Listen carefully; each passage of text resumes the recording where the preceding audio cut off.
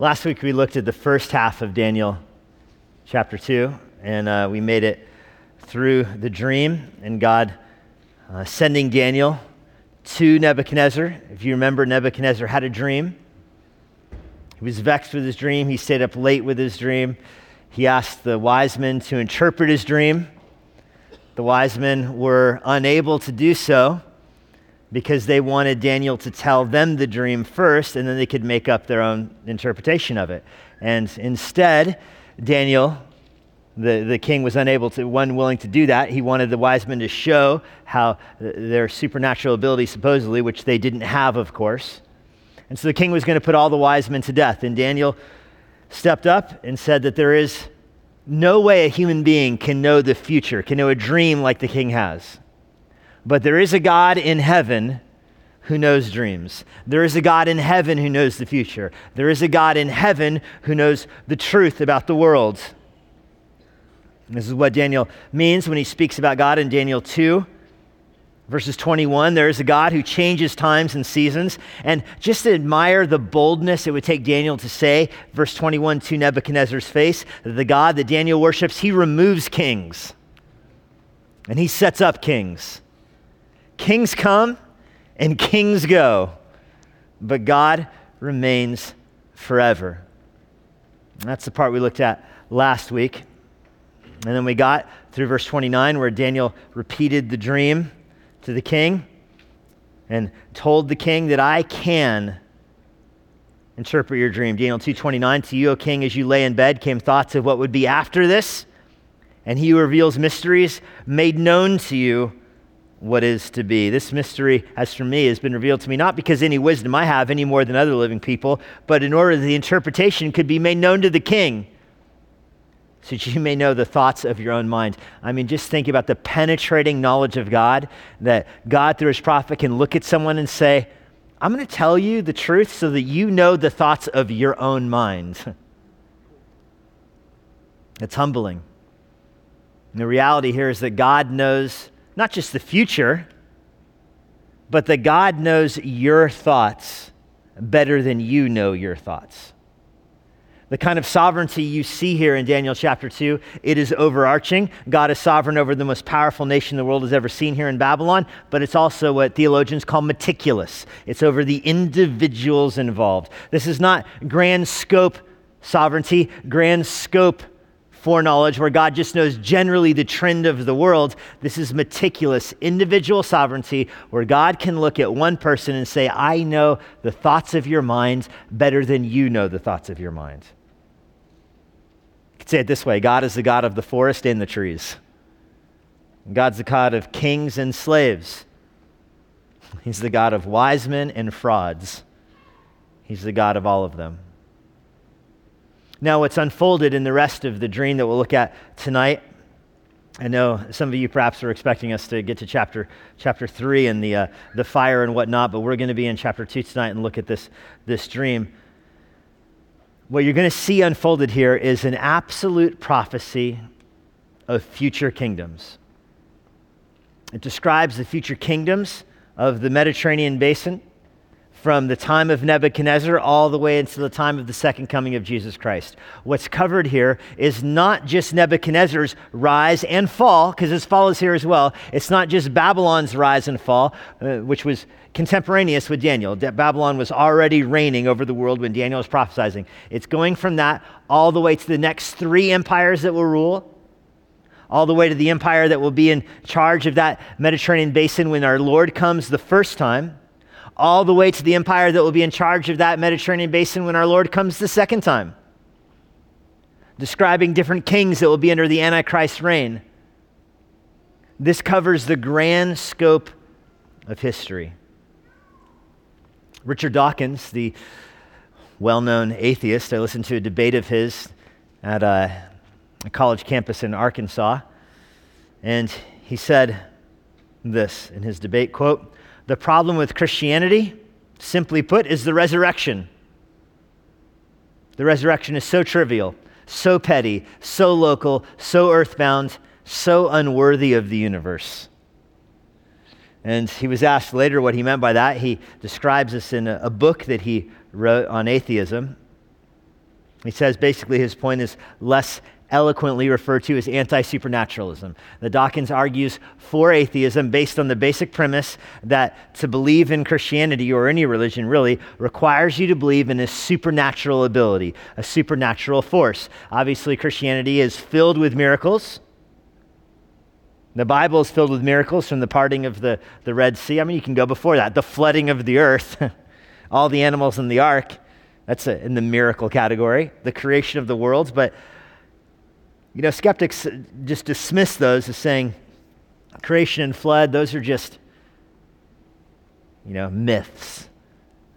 Moses didn't really mean to convey them as truth. He just passed it on myths. But they have a harder problem with the Red Sea crossing, because as you read the Exodus story, the Red Sea crossing there's no way to describe that as put in there as a myth. Like, the Egyptians represent the Red Sea and they were dangerous, but God somehow saved them, because that would be a mythological interpretation, but that is actually what happened, and the somehow God saved them was through the ocean, through the Red Sea.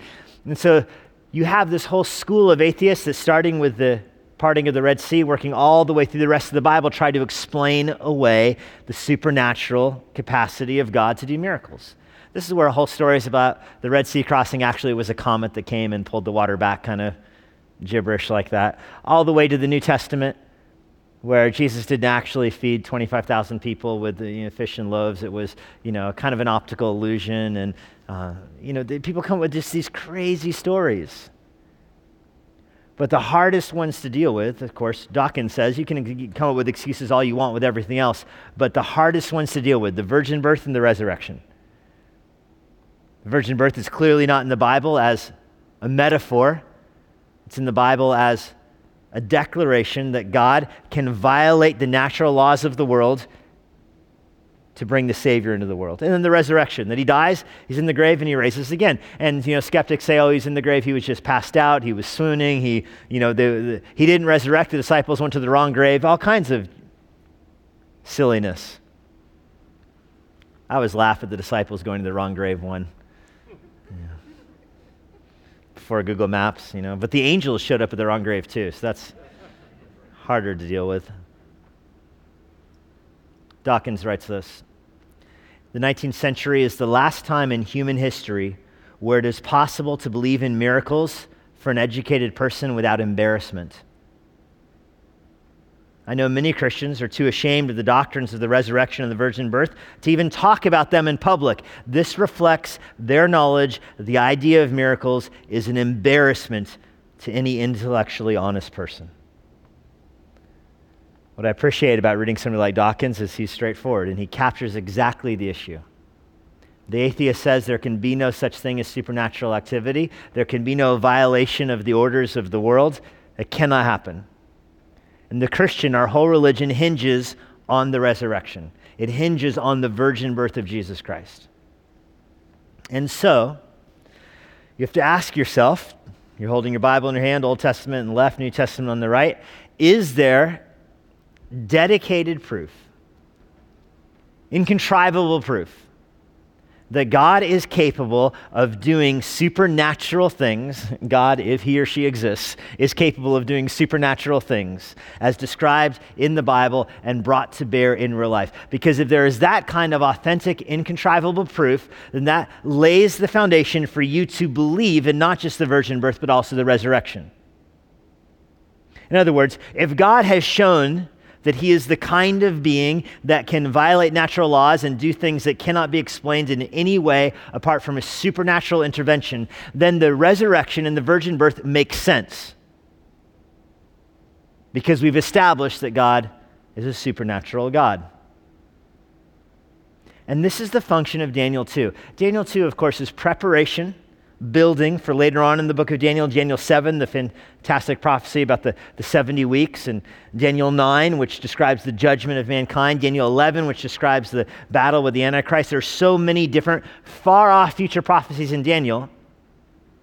Even in the chapters with Daniel in the lion's den and the people thrown into the fiery furnace, which will be chapter 3 next week, Lord willing. Even with those kind of prophecies, those kind of miracles, you have to ask yourself, how can I believe them? And so the book of Daniel is going to alternate here between these far-flung prophecies about God's meticulous knowledge of the future and of individual hearts, And then with these particular ways, he demonstrates his supernatural power by providing for those who fear him, whether in a furnace or a lion's den or here underneath the king's sword. Let me give you an outline as we look at Daniel's dream tonight. We're just going to look at a king's dream of history's future. The king's dream of history's future. We read last time the content of the dream, but let's look at it again. Verse 31, you saw, O king, and behold, a great image. This image, mighty and of exceeding brightness, stood before you, and its appearance was frightening. The head of this image was of fine gold, the chest and arms of silver, its middle and thighs of bronze, its legs of iron, its feet partly of iron and partly of clay. As you looked, a stone was cut out by no human hand. It struck the image on its feet and clay and broke them into pieces. The iron, the clay, the bronze, the silver, the gold, all together were broken into pieces, became like the chaff of the summer threshing floors. The wind carried them away so that not a trace of them could be found, but the stone that struck the image became a great mountain and filled the whole earth. It's a simple enough description. A statue with four components: head, chest, and what's described here is waist or loins, feet. The different parts going in decreasing value of metal: gold, silver, bronze, ultimately iron, down to clay at the feet. So you've got descending value, descending worth. It's noteworthy that the descending value of the materials kind of goes the opposite way that historians generally view the power of the empires that these prophesy. Rome obviously ruled longer than any of these other ones, and they're described as iron mixed with clay. The feet are somewhat distinct. We're going to have the 10 toes here coming alive in a distinct fashion. We'll look more at that later. That's the content of the dream, all of it ultimately broken by the rock. In verse 36, we're going to unpack the dream. This was the dream, Daniel says. Now we'll tell the king its interpretation. You can picture the room full of wise men all leaning in. Nebuchadnezzar gobsmacked here that somebody actually did know his dream. But he's probably not even the most surprised person in the room. The wise men are probably the most surprised people in the room. Reminds me of the Witch of Endor. Who told me this would actually work?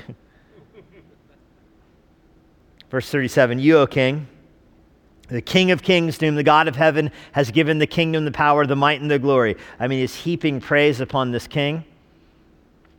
I don't think he's comparing the king to God, even though the language King of Kings, it's a idiom. When you say King of Kings, it's like Song of Songs in the book of Song of Solomon. It just means the best of all the kings. Babylon had conquered so many kingdoms, and Nebuchadnezzar was the king of all of those kings. He's exalted even above his father. Remember, Nebuchadnezzar was new on the throne. That's why this dream was vexing him so much, and Daniel extols him.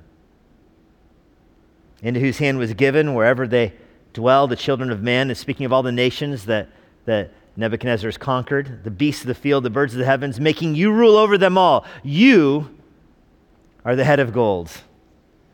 This is some political savvy here from Nebuchadnezzar.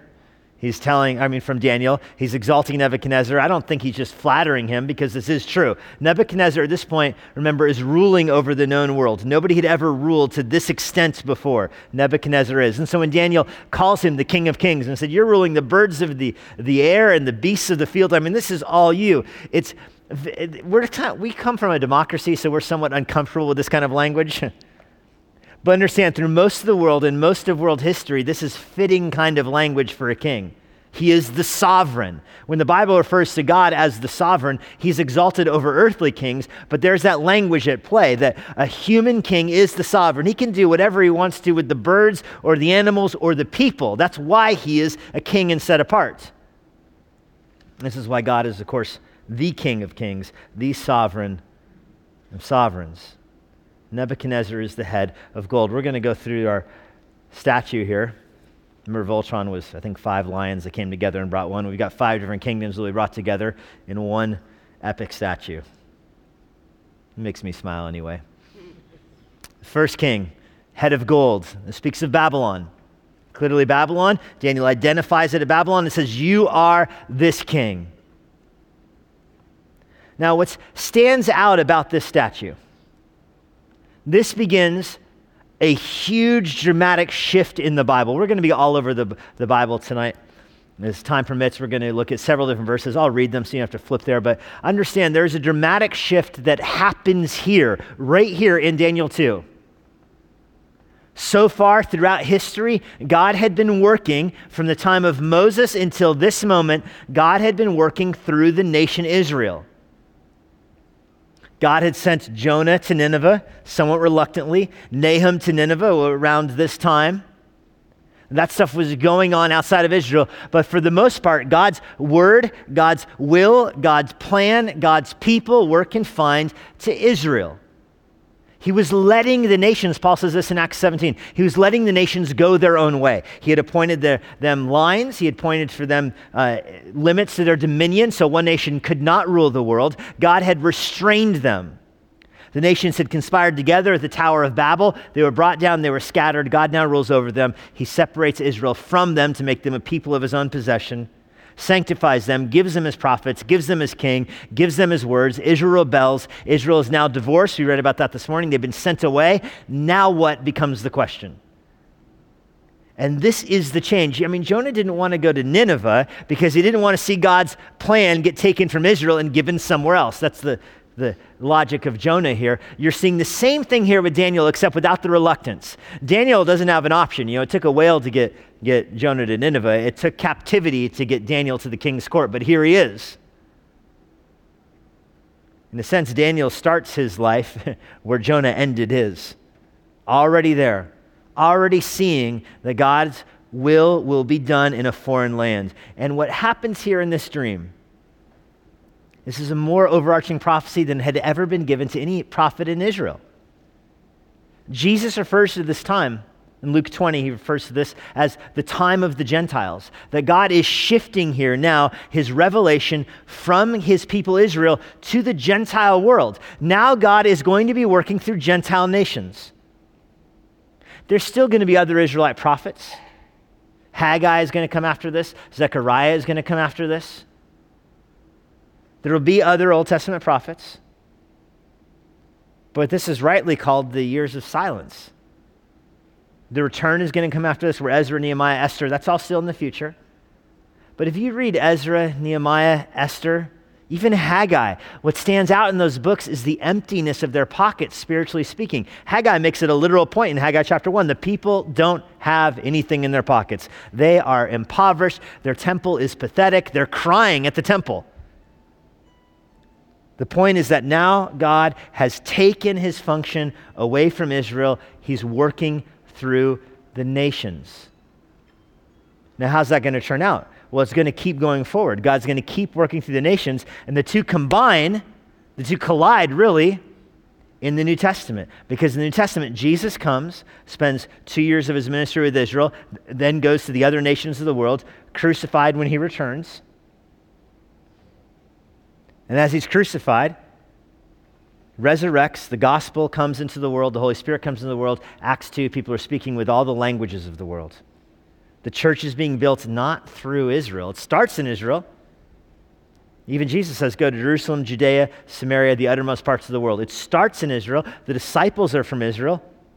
Not even Jerusalem, though. They're from Galilee. That's a poke in the eye right there to the Israelites. Galilee.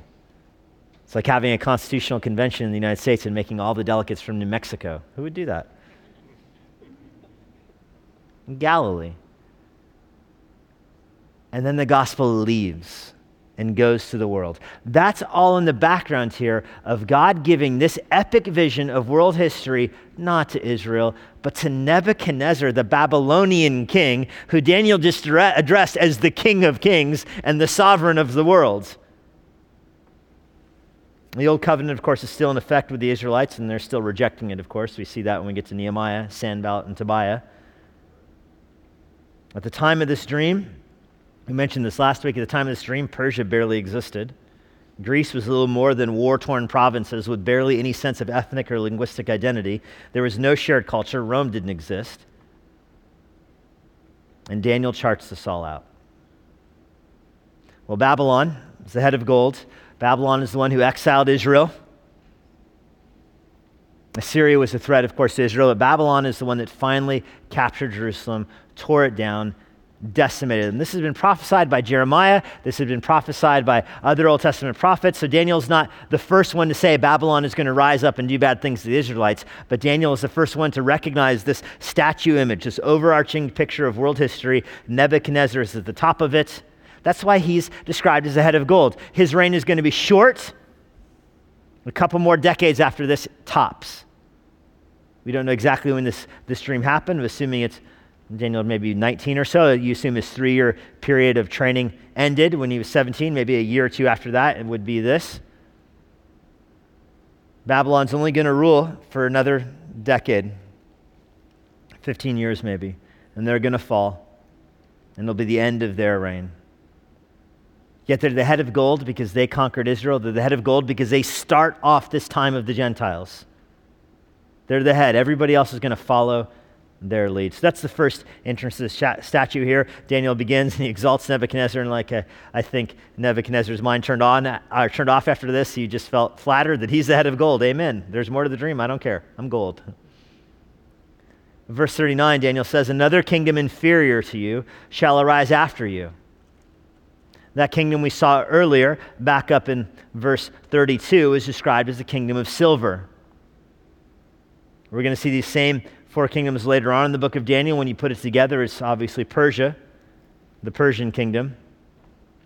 They'll be led eventually first by Artaxerxes and Xerxes, and Cyrus will be involved in this. The Persian kingdom will last longer than the Babylonian kingdom, but it also will eventually fall. It'll last 100 years or so, 150 years. It'll fall to the Greece Empire, which we'll look at next. But Persia is certainly inferior from a human perspective. Babylon took their approach of integrating cultures. Babylon captured people, brought them in, taught them Chaldean, taught them how to write in cruciform, taught them how to think like a Babylonian, just reinvented the culture, moved people around, and made them all learn the same language and culture. This is why they're, in a sense, considered superior. Persia is going to be very different. When you get to the book of Esther, you have to have this in the back of your mind. The approach of the Persian Empire is not to move people around, but let them dwell where they were. Let them keep their language, keep their culture, keep their religion. Maybe it'll be stronger that way, was the Persian idea. Now, why would God care about the Babylonians or the Persians? He cares about the Babylonians because they were the ones that exiled Israel. Why the Persians? Well, this is very particular for prophecy here.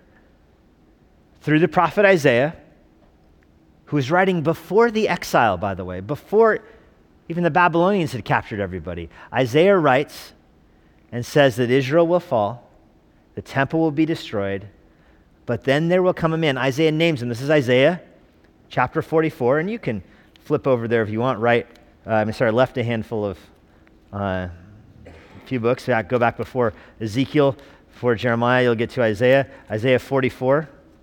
Look at verse 24. Thus says Yahweh, Isaiah 44:24, your Redeemer. Notice this, even that redemption language in here, that God is referring to himself as the one who redeems, that's purchasing Israel with his own death. This is a messianic prophecy. Earlier in Isaiah 4, verse 6, I am the first, I am the last, there is no God like me. In the middle part of Isaiah 44, it rebukes Israel for their idolatry. Isaiah 44:21, remember these things, O Jacob. I formed you. I won't forget you in verse 21. I will blot out your transgressions in verse 22. This is all about redemption. Verse 24, thus says Yahweh, your Redeemer, because your sins have been forgiven back in verse 21, who formed you out of the womb. I am Yahweh, who made all things, who alone stretch out the heavens, who spread out the earth by myself. Notice this exhaustive claim of sovereignty. In contrast to Nebuchadnezzar, Nebuchadnezzar right now is sovereign over his animals, but Yahweh says, I'm the one who made him. So you do you, king, but I made the world that you reign on. Verse 25, Yahweh frustrates the signs of liars and makes fools of diviners, those so-called wise men who can interpret dreams. This is so prophetic about Daniel's life, who turns wise men back and makes their knowledge foolish. God knows the future, and so he exploits the wise men by showing them that they don't know anything. Yet he confirms the word of his servant and fulfills the counsel of his messengers, who says of Jerusalem, she shall be inhabited, and says of the cities of Judah, they shall be built. I will raise up their ruins. Who says to the deep, be dry, I will dry up your rivers. Who says of Cyrus, he's my shepherd, he shall fulfill all my purpose. Saying of Jerusalem, she shall be built, and of the temple your foundation shall be laid. Thus says Yahweh to his anointed, Cyrus, whose right hand I have grasped, to subdue nations before him, and to loose the belts of kings, to open doors before him. Their gates may not be closed. I'll go before you. I'll level the exalted places. I'll break in pieces the doors of bronze. This becomes the prophecy of Cyrus, who will be the Persian leader. That God names him and says, I'm sending him. And he will reign. He will rebuild Jerusalem. He does this decades before the guy's born. God knows his name. Again, you see the overarching sovereignty here, that God will cause the Babylonians to fall, the Persians to be exalted, because God chooses the ruler who will return Israel to their land. Critical player in the book of Ezra and Nehemiah. Again, Daniel is written so far before that. Isaiah even before that. God knows the names of the kings he will lose. And now Nebuchadnezzar does too. But Nebuchadnezzar is the head of gold, second nation, the Persians. Third, the Greek Empire. They're described back in Daniel 2 as the empire of bronze. Verse 39, a third kingdom of bronze, which shall rule over all the earth. Speaking of the Mediterranean basin, remember this is called all the earth here because this is where Africa and the Middle East, Asia, and Europe all combine along this basin. This third empire, it's the loins of bronze. This is the Greek Empire, the Empire of Greece. The armies of Alexander the Great conquer Persia in 332 BC. 332 years before Jesus' birth, the Greek Empire conquered the Persians. And their empire will last 185 years. Bronze is obviously less glorious than silver, than gold. That's why, pennies are, well, at some point they were bronze. I don't even know what they are now. Sand or something. Bronze is less glorious, but bronze, strangely enough, is stronger than silver, which is why pennies are made out of them, I think, or used to be made out of them. It's stronger than silver. It'll last longer. It'll have a little more of a legacy. Notice that God is in even the details here of the Greek Empire. We won't spend much time with the Greek Empire tonight. We'll see them again in Daniel chapter 8 and know that in Daniel chapter 8 they're compared to a goat. I don't know what to make of that, but by Daniel 8 we'll have it figured out. And that leads to the fourth empire here, Rome. The Roman Empire, made of iron and clay, clearly presented in two stages. You see this again in verse 40. There shall be a fourth kingdom, strong as iron, because iron breaks to pieces and shatters all things.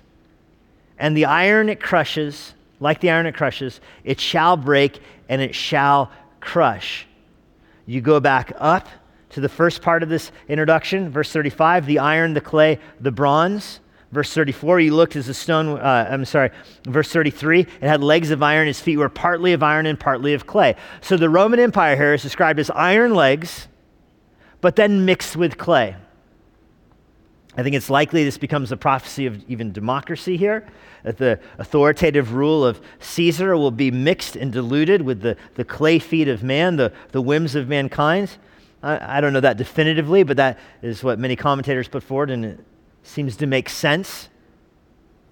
That the longevity of the Roman Empire, which lasted longer than all these other empires, is owing to its implementation of democracy, but democracy dilutes its strength. It reduces power and dilutes strength, but gives longevity. It gives a mechanism for revolt and for change. And I think that's all built up here in the prophecy. Nebuchadnezzar would have no idea about democracy. You don't vote on Nebuchadnezzar. He's the king of kings. He's the one who throws people in the furnace, remember? And you remember what Nebuchadnezzar's practical takeaway of this whole statue prophecy is? He's going to build his own statue. That's what he learned from this. So democracy is not in his vocabulary, but it's coming. Centuries later, it's coming. Strength mixed with clay. It stands together. But clay, of course, is fickle. It's fragile. If it hardens, it breaks. If it's soft, it doesn't support. That's the nature of the Roman Empire. Now, the Roman Empire, historians call it the Iron Empire. The Roman Empire had legions that are called the Iron Legions of Rome. And they're the ones that solidified the control of this basin. By solidifying it, they gave unlike the Babylonians, unlike the Persians, unlike the Greeks, the Roman Empire gave this whole part of the world a common language. Everybody spoke Greek because of the Roman Empire, which was not the doing of the Greek Empire, which makes it confusing, but it wasn't. Rome solidified transportation, put in roads, put in common laws all over the empire, put in common currencies all over the empire. It brought a uniform culture. It allowed freedom of movement, freedom of travel. In a sense, it had the best of everybody else. If you peacefully went into surrender to the Roman Empire, you were allowed to stay in your land. They didn't exile you like the Babylonians. They didn't have a hands-off approach like the Persians. They didn't have no approach like the Greeks. I mean, the Greeks just conquered and moved on. The Romans conquered, let you stay there with their own representatives, their own government there, mixed with your government, to bring everybody into the same world. This is what Paul means in Galatians 4, verse 4, when he describes this as the fullness of time. There was particular prophetic implications to having the Roman Empire rule the world like this. This allowed for the Savior to be born. If the Savior was born in Babylon, the world wouldn't know. If the Savior was born in Persia, the world would not have the ability to hear the good news. The message could travel, but it would be in a foreign language. Difficult to send a missionary from Jerusalem to India in the Persian Empire, or even to Persia for that matter. I mean, just think of all the skepticism that everybody was treated with in the book of Ezra and Nehemiah. Just skepticism after skepticism. They didn't want the Ezra to rule over the people. The emperor of Persia didn't want Nehemiah to go back. The Roman Empire had none of those obstacles.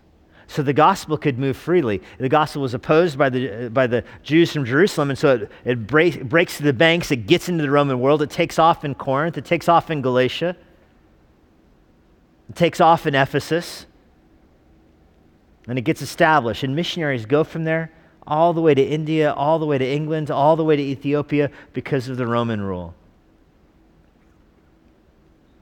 This isn't incidental to the point. This is the point, that God is orchestrating the empires of the world to usher in the Savior and to construct it in such a way the good news of Jesus Christ can get to the nations. Nebuchadnezzar has no idea what's in this prophecy. But notice that there's also a future for Rome, a future that's going to come after the Savior comes. The Savior is going to come, of course. The rock is going to be born. The rock will be the Savior. We'll look at that later. But notice that the rock comes, and verse 35, back earlier, the iron, the clay, the bronze, the silver, the gold, all together were broken into pieces by the rock, became like the shaft of the summer threshing floor and blew away. Not a trace of them could be found. The stone that struck the image became a great mountain and filled the whole earth. This is at the end of times now, because this has not happened yet. There's still remnants of those empires that are still here. And you get this split in the time when you look back down. Verse 41 is different than the feet of iron and clay mixed together. Verse 41 is different because you see the feet of iron and clay, but then you see the feet and the toes, partly of potter's clay, partly of iron. It will be a divided kingdom, and some of the firmness of iron shall be in it, just as you saw iron mixed with soft clay. And now let's call out the toe. And I think that's talking about the past Roman Empire. But now look at this. As the toes of the feet were partially iron and partially clay, so the kingdom shall be partly strong and partly brittle. And as you saw the iron mixed with the clay, they will mix with one another in marriage. Well, that's interesting. They will not hold together, just as iron does not mix with clay.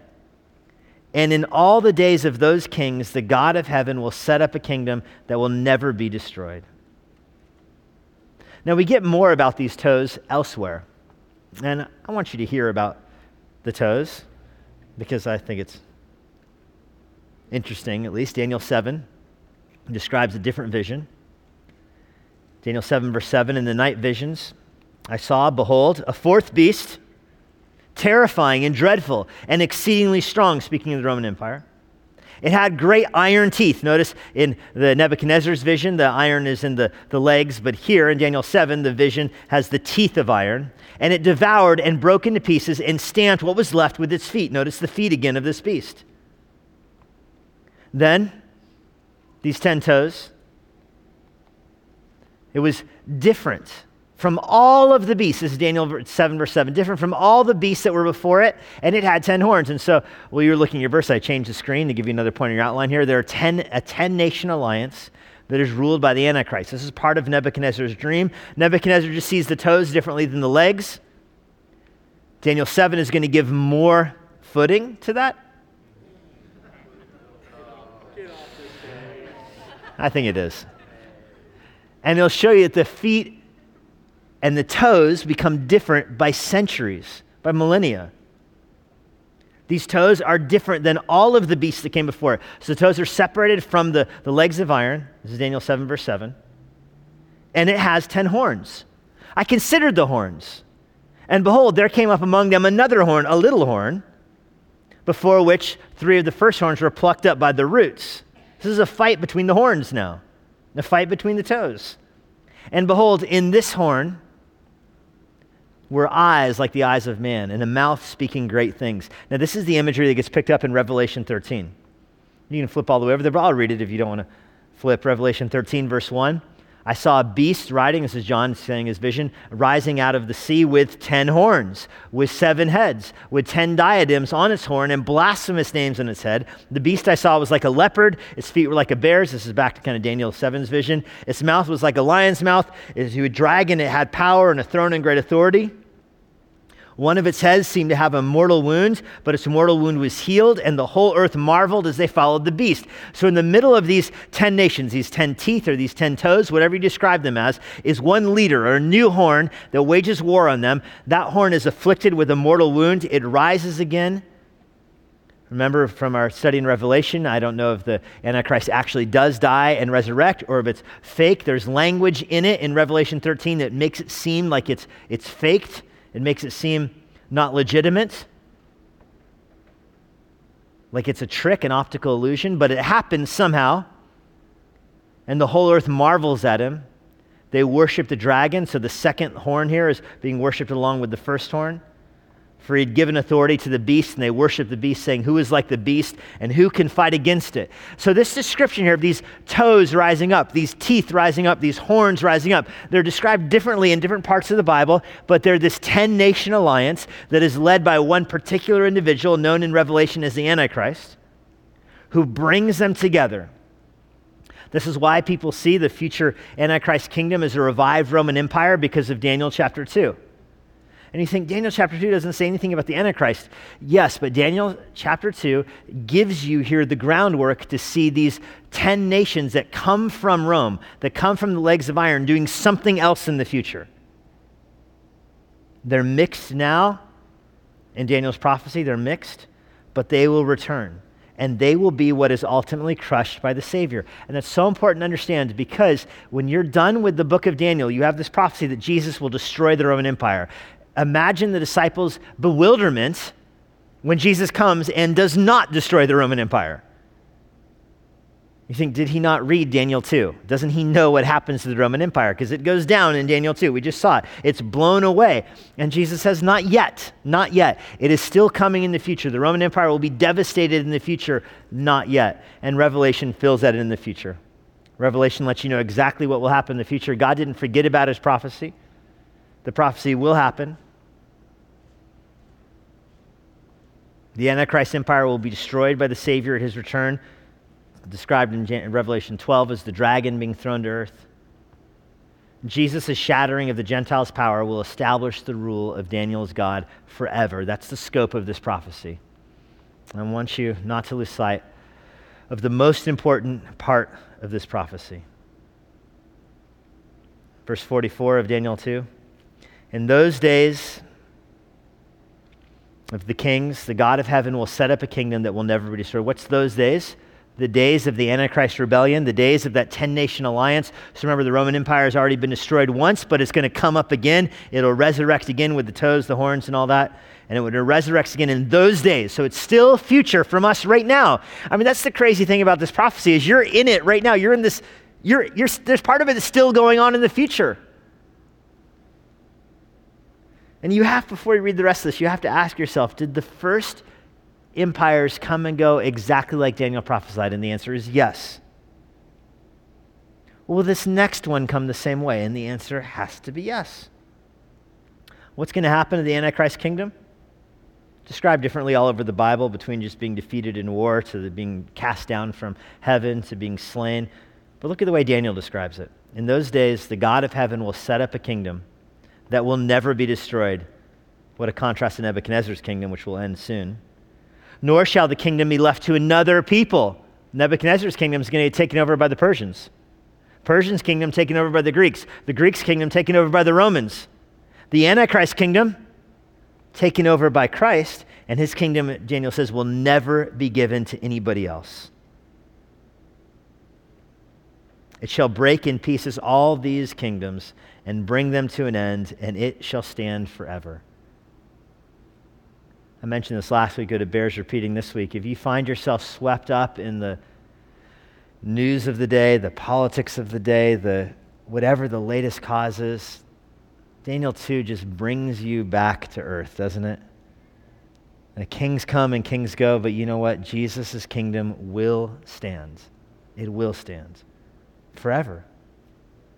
How's this going to happen? Verse 45, just as you saw that a stone was cut from a mountain by no human hand, it'll break into pieces the iron, the bronze, the clay, the silver, and the gold. All those other kingdoms will be destroyed by the stone. A great God has made known to the king what shall be after this. The dream is certain. Its interpretation is sure. You better believe it. This stone is called the Rock of Ages. I like that turn of phrase because it is a rock. It's crafted without human hands, which I think is a testimony of the virgin birth. This rock is not brought into existence by somebody else. This rock does not inherit somebody else's kingdom like the statue does. It's entirely different. And it will shatter the Gentiles' power forever. In what ways is the Messiah referred to as a rock? Well, he's called a rock in two ways. I note this for you on your board. First, he's the rejected stone. That Jesus is the Rock of Ages because he is rejected. Notice the statue does not want the stone. The stone is bringing war against the statue. The empires of this world do not appreciate the Savior. He's rejected by them. Paul says it this way, Romans 9:33, he's rejected by the builders. Romans 9:33 calls Jesus a rock of offense, a stumbling stone. And we use that today. I mean, oh, don't make me stumble. It means you made me think about something I shouldn't think about or something. But think, if you're in a building situation and you reject a stone, you're building a wall and you throw it. I don't like this stone. It's crooked. I don't want to use it. You throw it over here. It's called a stumbling stone for a very obvious reason, because the next worker walks by and he stumbles on it. You threw the stone away, and he tripped on it. Jesus is referred to as that stone. He was sent to the earth by God, and the Jews rejected him. And in Romans 9:33, the Gentiles reject him. They don't want him. Nebuchadnezzar would reject him at this point in his life. Cyrus would send it away. Caesar would throw it away. And what happens when it's thrown away? Everybody trips on him. And Jesus takes that and turns it in Luke 20, verse 18, I think a funny verse. Everyone who trips on that stone will be broken into pieces. And when it falls on anyone, it will crush him, Jesus says. So you trip on the stumbling stone. Normally, you trip on the stone that was rejected, you might crush the stone. The worst that happens to you is you trip and you get up and you yell at the guy that threw it there. But not with Jesus. He's rejected. He's thrown away. You trip on him and you get crushed. I mean, that is mixing your metaphor here. Tripped on the stone. What happens if you trip on a stone and it rolls on top of you? That's what happens with Jesus. That's fitting because even Psalm 118, verse 22 describes the Savior as a stone that the builders rejected. But Psalm 18, verse 22 turns it and says he's a stone the builders rejected, and he becomes what? The cornerstone. The builders threw it away, and God is going to build his kingdom off of it. Isaiah 28, verse 16, therefore thus says the Lord Yahweh, behold, I am the one who laid a foundation in Zion. I laid a stone, a tested stone, a precious cornerstone. I laid him as a sure foundation, and whoever believes in my foundation will never be put to shame. Zechariah 3, verse 9, behold, on this stone that I have set before Joshua, on that single stone I will give it 7 eyes, meaning this cornerstone will see all things. I will engrave on it its inscription, declares Yahweh, and I will remove the sin of this land in 1 day. And that's the cornerstone. And ultimately, this cornerstone is victorious. Daniel 7, verse 9, I looked, and the thrones were placed, and the Ancient of Days took his seat. His clothing was as white as snow. His hair was like pure wool. His throne was fiery flames. Its wheels were burning fire. A stream of fire came out from before the throne. 1,000 and 1,000 served him. 10,000 times 10,000 stood before him. The court sat in judgment, and he opened the book of life. That God, as the cornerstone, will judge the souls of men. That lets you know, Daniel 7, verse 9, that he's going to open the books of salvation and the book of works of condemnation. I mean, who opens that book? In Revelation 5, no one can open that book except the Lord. This stone is God himself. God makes an entrance into this vision. And that's the problem right there. With all of this talk about the nations coming and going, let's not lose sight of the fact that God has meticulous sovereignty over individuals. And here's one big individual to deal with. Verse 46, King Nebuchadnezzar. What's he going to do with this? Nebuchadnezzar fell upon his face, paid homage to Daniel, and commanded an offering and incense be offered to him. So, not quite putting worship in the right spot, but it's a step in the right direction. The king answered and said to Daniel, truly your God is God of gods and Lord of kings. Notice Nebuchadnezzar is now transferring the praise he received from Daniel back to God. He's a revealer of mysteries, for you've been able to reveal this mystery. The king gave Daniel high honors and many great gifts and made him ruler over the whole province of Babylon and chief prefect over all the wise men of Babylon. Daniel made a request of the king. Babylon's supposed to be ruled by the wise men that have gone through the training and then the eunuchs. But Daniel makes a request. It says, give me Shadrach, Meshach, and Abednego over the affairs of the province of Babylon. He uses now their Babylonian names. I think it was a wise move from him to win over Nebuchadnezzar. And Daniel remained in the king's court. Daniel was supposed to rule Babylon. And just like you might have the DC City Hall is different than the Capitol building. Daniel is in the Capitol building, and the king says, I'm going to reward you by giving you DC City Hall. And Daniel says, can I give it to my friends and stay here with you? And that's how they get separated, which is going to come into play in chapter 3. The main takeaway from this vision, that God knows perfectly the future. 1740, Augustus Toplady was born. His father was in the army, the British Army, was away from home most of Augustus's life. Augustus's mother was a devout Methodist and wanted her son to be a pastor, not a soldier. Paid for him to go to seminary. Before he did, he went, a wealthy family, went on a vacation to Dublin. When he was in Dublin, he went to a Methodist revival in a barn. For the first time, even though he was raised in a Christian family, the gospel pierces Augustus's heart. He writes later about his conversion in that barn outside of Dublin. Remember, English people this time don't have a high view of Dublin. Apologies to any Irish here. Augustus writes, quote, strange that I, who had so long sat under the means of grace in England, should be brought nigh unto God in an obscure part of Ireland, Dublin, amidst a handful of God's people met together in a barn and under the ministry of someone so illiterate he could probably not spell his name. Surely this is the Lord's doing, and it is marvelous. Educated man saved in the barn with some illiterate Methodist preacher. He returned home. He fell into the wrong crowd, you could say. He fell into a bunch of Calvinists. His pastor for the rest of his relatively short life, he died at 38, was the famous Puritan Dr. Thomas Manton. Wrote so many books upon faith, and the phrase, the true and better Adam, comes from Manton. This is the preaching that Augustus Toplady sat under. He decided to devote his life to fixing the worship problem in the churches then. The churches did not have good singing. Some churches only sang the Psalms, of course. This is around the time of Isaac Watts. He spent his life, he wrote hundreds and hundreds of hymns. He published a dozen hymnals. When he was 35 years old, Thomas Manton kicked him out of church and said, "You got to go pastor your own church. Stop writing hymns. Go preach." He went and preached for 3 years and then died at age 38 of a very severe illness. By the way, when the doctor came to him and said, "Your pulse is slowing, you're going to die," he said, "That's the best news I've ever heard." His most famous song, Rock of Ages, taken from the image in Daniel chapter 2, that God raises up a rock that will crush the so-called empires of this world. What you might not know is that he wrote an introduction to this hymn. Let me read it for you. "Yet if you fall, be humbled, never despair." Speaking of falling into sin, "Pray afresh to God who is able to raise you up and who will set you on your feet again. Look to the blood of the covenant and say to the Lord from the depth of your heart, 'You are the rock of ages, cleft for me. Let me hide myself in thee.'"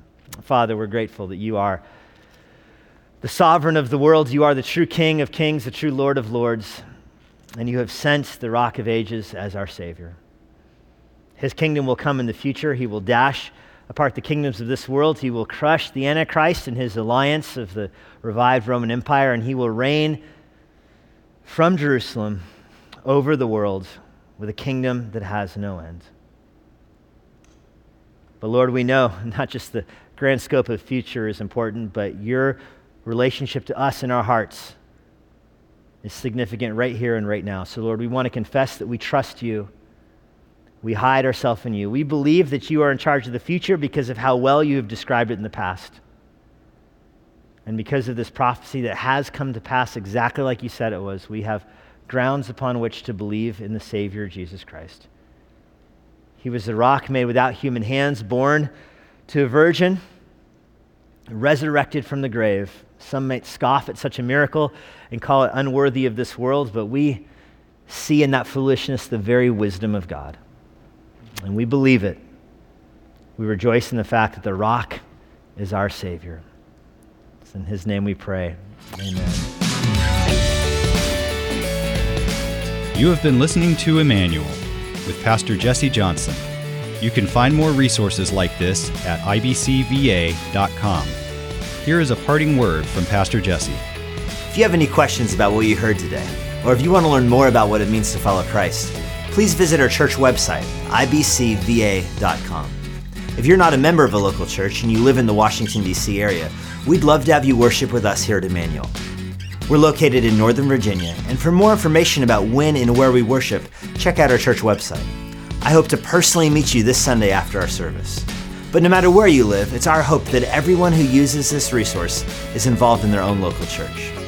Now may God bless you this week as you seek Jesus constantly, serve the Lord faithfully, and share the gospel boldly.